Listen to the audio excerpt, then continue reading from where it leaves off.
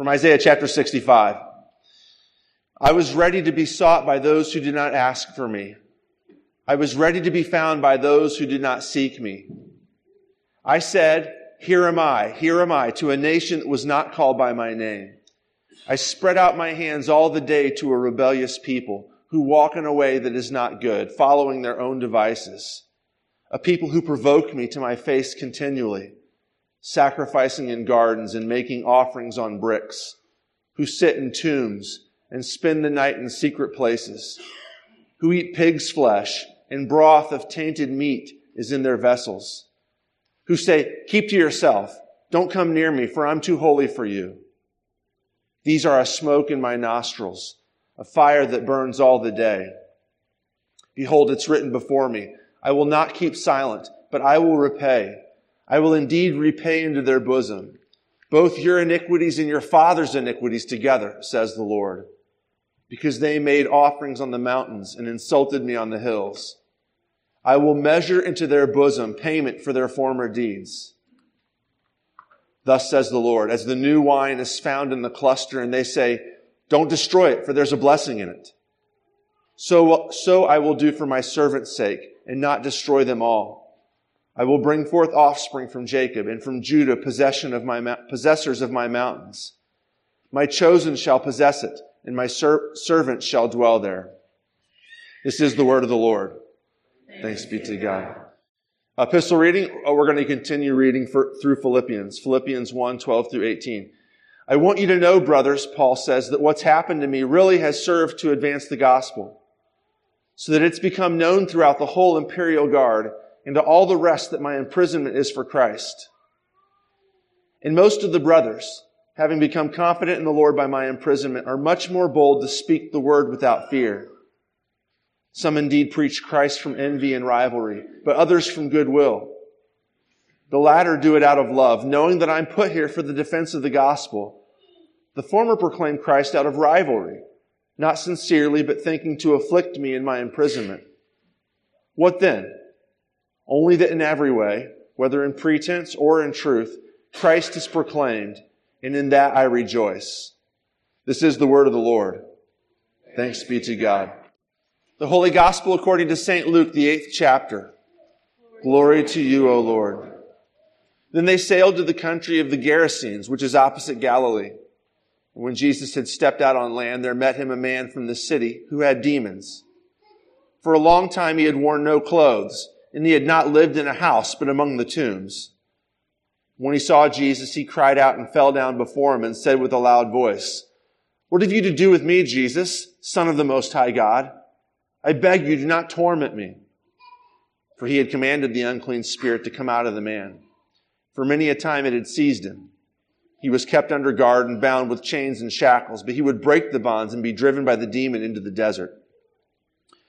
Jesus then asked him, What's your name? And he said, Legion, for many demons had entered him. And they begged him not to command them to depart into the abyss. Now a large herd of pigs was feeding there on the hillside, and they begged him to let them enter these. So he gave them permission. And the demons came out of the man and entered the pigs, and the herd rushed down the steep bank into the lake and were drowned. And when the herdsmen saw what had happened, they fled and told it in the city and in the country. Then people went out to see what had happened, and they came to Jesus and found the man from whom the demons had gone, sitting at the feet of Jesus, clothed and in his right mind. And they were afraid. And those who had seen it told them how the demon-possessed man had been healed. Then all the people of the surrounding country of the Gerasenes asked him to depart from them, for they were seized with great fear. So he got into the boat and returned. The man from whom the demons had gone begged that he might be with him, but Jesus sent him away, saying, Return to your home and declare how much God has done for you. And he went away, proclaiming throughout the whole city how much Jesus had done for him. This is the gospel of the Lord. Praise to you, O Christ. So Philippians 1, back there. Just give me 5 seconds to kind of reset where we were at last week. So Paul is in prison in Rome. He has planted a church in Philippi. He's been there 2 or 3, maybe 4 times in the past 10 years before this. His friends at Philippi send a guy named Epaphroditus to Rome to check up on Paul, find out how he's doing, and to bring him a gift. Paul, if he's going to have food to eat in prison or clothes to wear, is going to need some money. It's not provided for him by the Roman government. And so Epaphroditus brings this gift. Paul sends a letter back to the church at Philippi with Epaphroditus, basically to say thank you for the gift, and to say a few other things too. And that's where we're at here in chapter 1. Paul says, I thank my God, verse 12. Let me jump down to verse 12. I was at verse 3. I want you to know, brothers, that what has happened to me has really served to advance the gospel, so that it's become known throughout the whole imperial guard and to all the rest that my imprisonment is for Christ. So I want you to know, brothers, that what has happened to me, let's talk about what it is that's happened to Paul that's led him to the imperial guard. The imperial guard, this is the main reason why we know that Paul's imprisoned in Rome when he writes Philippi. Paul's imprisoned in a lot of places, but we know that he's in Rome this time because the imperial guard, that's where they were stationed. That was Caesar's special troops. If you were going to be in the imperial guard, that was kind of you had to have a lot of tenure. You had to have been in the service for a long time. You had to have proved yourself worthy. The imperial guard got twice the amount of pay that other soldiers in the army got. And it was pretty cushy duty, being stationed in Rome in the city and out on the field. So Paul's in Rome, and he says, I want you to know, brothers in Philippi, that what's happened to me has really served to advance the gospel. Okay, so this is what has happened to Paul to get him to Rome. Paul, about 3 years prior to this, goes up to Jerusalem for the Passover with a bunch of other fellow Jews. When he gets to Jerusalem, he's preaching the gospel, and a bunch of people there get angry with him and accuse him of bringing Gentiles into the temple precincts. Paul adamantly denies that he ever brought Gentiles into the temple where they're not supposed to be. However, he gets himself a good beating before he is rescued by a small contingent of Roman soldiers stationed in Jerusalem who find out that there's this guy that's getting beaten up. They pull him out and they stick him in prison, and they decide they're going to find out what this ruckus is about. But they can't get any straight answers out of the people who are accusing him of this. And so they decide, we're going to beat Paul to get the answers out of him. And Paul says, you actually can't beat me because I'm a Roman citizen. And so they say, okay, well, what we're going to have to do since you're a Roman citizen is ship you out to Caesarea, down by the coast. You can't stay in Jerusalem. You're going to get sent down to Caesarea out by the coast, where the Roman governor Felix is stationed, and he will try you there. So Paul gets sent down there, and he's in prison in Caesarea. And you would think that this would be kind of a short matter. You know, you meet with Felix, and Felix says, you either did or you didn't do it, and you go about your business. But for 2 years, Felix refuses to hear his case. Now, Felix talks to him a bunch of times, but he refuses to hear his case. Luke tells us in Acts it's because Felix is hoping that Paul can raise some money to bribe him. And Felix, like any sort of good government official, Roman government official, wants a little money under the table. Paul, of course, isn't going to do that. He doesn't have a lot of money, and especially not to pay corrupt government officials. And so at the end of 2 years, when Felix's term is up, a new governor comes in named Festus. And Felix says to Festus, I've got this guy here. He's been around for 2 years. You can do what you want. Festus decides, let's get this taken care of. So within the first couple of weeks, Festus says, what are you actually in jail for? It's been 2 years. And Paul says, well, I was falsely accused of bringing Gentiles into the Jewish temple. Festus says, okay, I'm going to call the Sanhedrin, the Jewish council up in Jerusalem, and have them send some witnesses down, and we'll get this settled. And the witnesses come down and say, basically, this is a Jewish matter. This has nothing to do with you, Festus. Festus says, okay, well, Paul, why don't we send you back to Jerusalem and be tried in front of the council again? Paul knows that there are people who are waiting in Jerusalem to assassinate him. And so Paul does the move that a Roman citizen is allowed to pull and say, nope, I don't want to be tried provincially. I'm appealing to Caesar. I want you to send me to Rome, and I want to stand trial in front of Caesar, which is what happens. Festus sticks him on a ship, and sends him off to Rome. A bunch of stuff happens in between there. He gets into a shipwreck at one point. But he finally gets to Rome, where he's put under house guard. Again, he's in Rome for 2 years. We don't know exactly why it took so long in Rome, but it's possible that just Caesar had a backlog of cases to hear. Paul has to rent a house for himself. He's under house arrest. And one of the imperial guard is going to be chained to him night and day. And Paul says, all these things that have happened here in verse 12, he says, all these things that have happened, me being falsely accused by my countrymen, me being beaten up by my countrymen, me being falsely held in prison for 2 years in Caesarea for a crime I didn't commit, me being shipwrecked, me being chained to this imperial guard, all this has happened in order to advance the gospel. It's verse 12.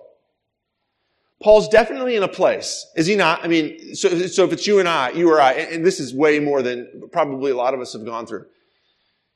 Paul's definitely in a place where he could say to the Philippians, listen, I've had a pretty bad go of it. This has been a pretty rough 5 years since I last saw you. And he doesn't say that at all. In fact, if the Philippians are interested in finding out if Paul is hungry, or if he's sick or healthy, or if he's lonely, or if he's having a good time, he doesn't give them any indication of that here. They're going to have to ask Epaphroditus. So, what do you think? You saw him. Paul does not see himself at all in here. All Paul can see is the advancement of the gospel that's happening because of all of these things. Now, so look first at what Paul doesn't say. What Paul could have said, but he doesn't say. He doesn't question whether God cares for him or not. He doesn't say, like, God, where are you in this? Have you abandoned me? That wouldn't be an inappropriate thing to say, right? I mean, this is the kind of thing that Job says, but Paul doesn't say that. He doesn't question whether God loves him or not.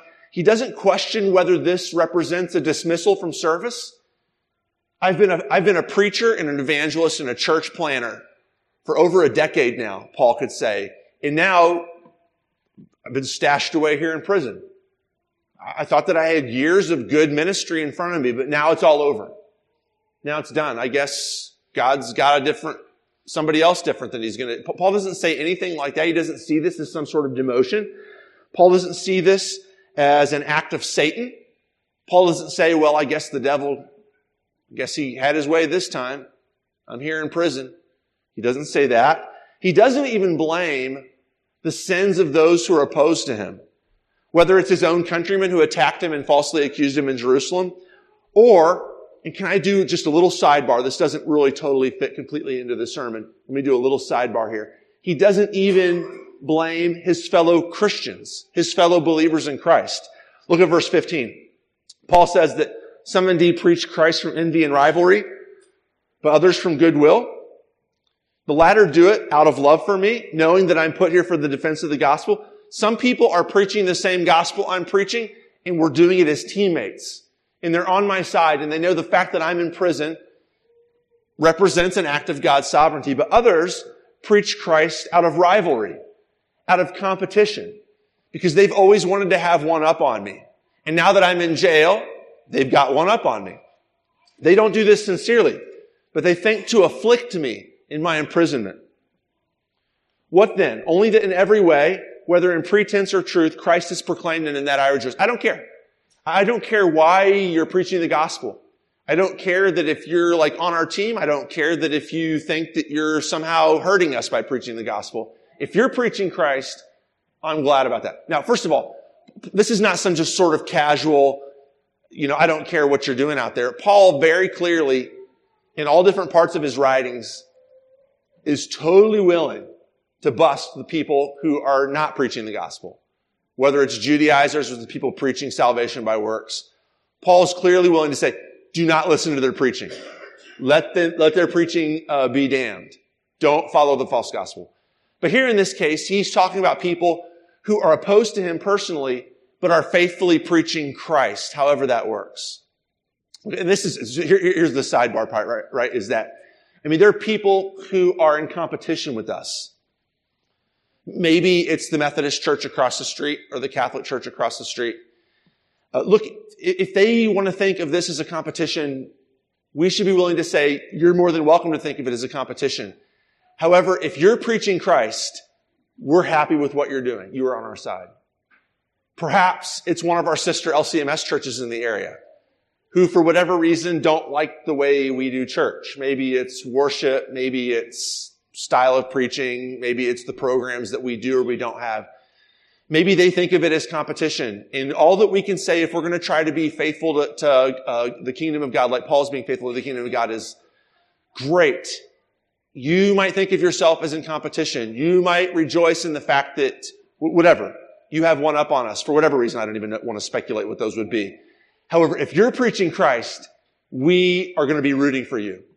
We're going to be happy with you if you're preaching Christ. That's where Paul's at. So Paul, not even those who are opposed to him, he's not even going to feel sorry for himself because other fellow Christians are happy that he's in jail. None of this. Paul, in fact, is not focused on himself at all. Paul is, however, focused on the gospel, which is, of course, the announcement that Jesus, through his death and resurrection, is the Lord of the universe. I want you to know, brothers, that what has happened to me has really served to advance the gospel. All these bad things, I'm going to rejoice in these things because they've served to advance the gospel. Two different practical ways that the gospels have been advanced by Paul being in prison, and the first is this. Verse 13. So that it's become known throughout the whole imperial guard and to all the rest that my imprisonment is for Christ. Paul is 24/7 chained up to a Roman soldier. This is, of course, at best awkward, right? At worst, just flat out annoying or uncomfortable, perhaps even painful, physically, psychologically. But what is Paul thinking here? How are those guys in the imperial guard going to meet the real Lord of the universe unless somebody, one of his followers, is chained up to them?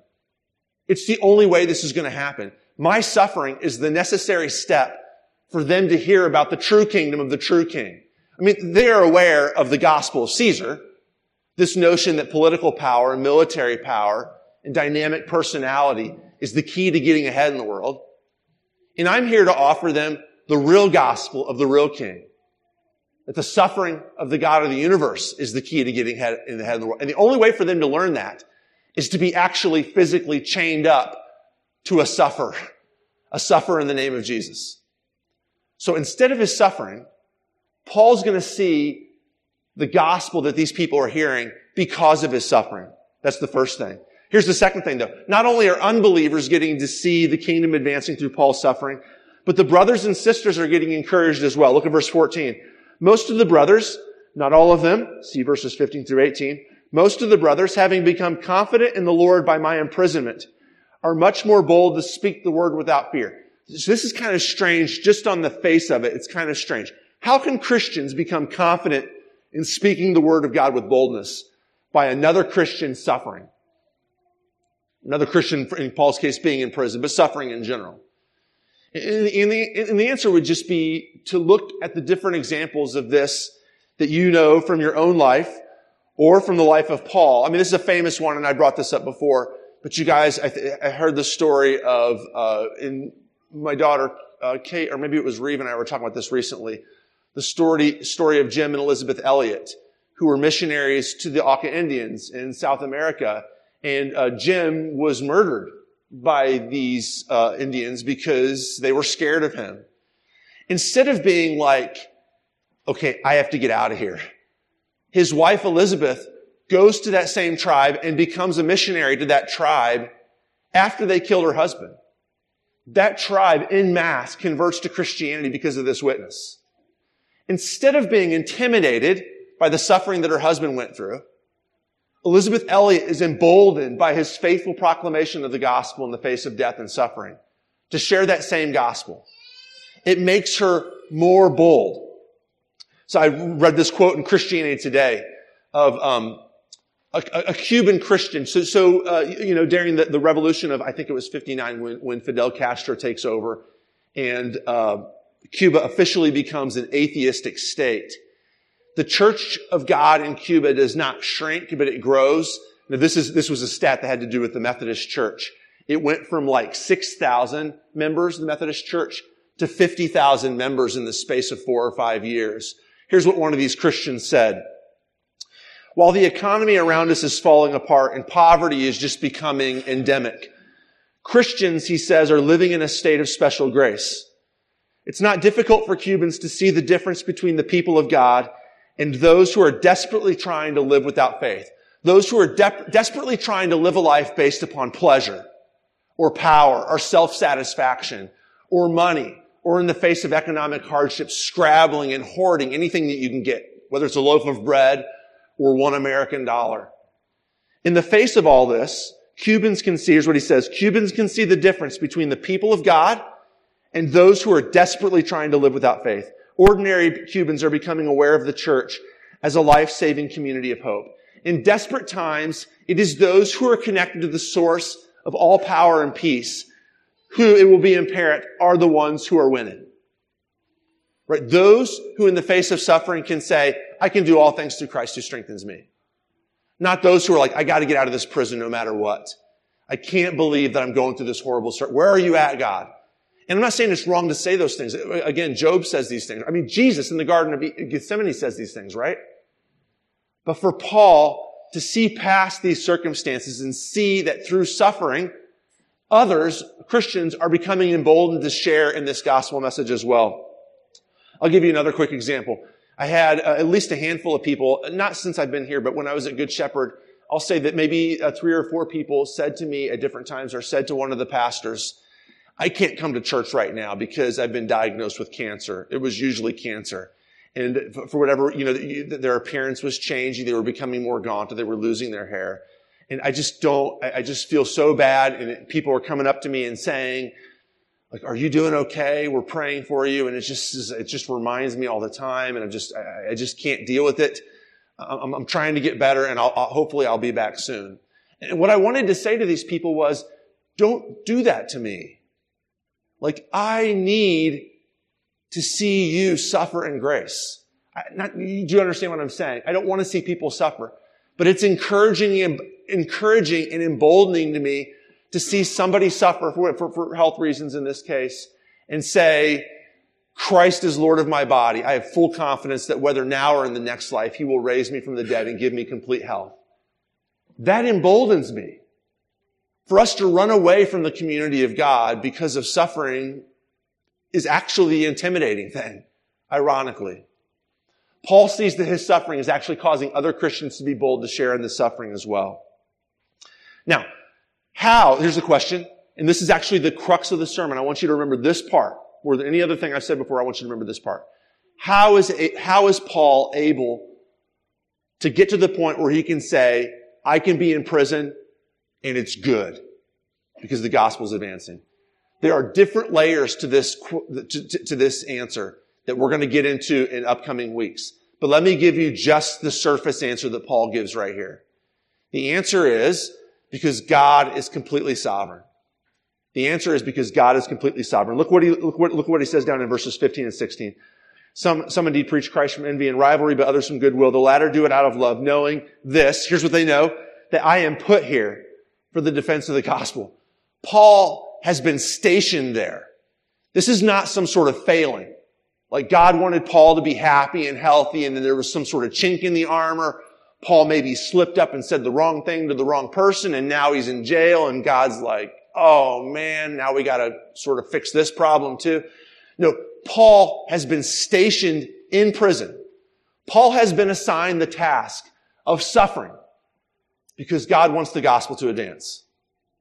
Your suffering is not plan B. Your suffering is not some sort of like glitch in the system. Your suffering is God's sovereign desire that Christ be seen in your life. What does Christ look like? Christ is suffering and bleeding on a cross. That's how God saves the world. And God allows us, gives us the gift of suffering, puts us into the role of suffering so that His kingdom, the kingdom of the suffering Christ, can be advanced.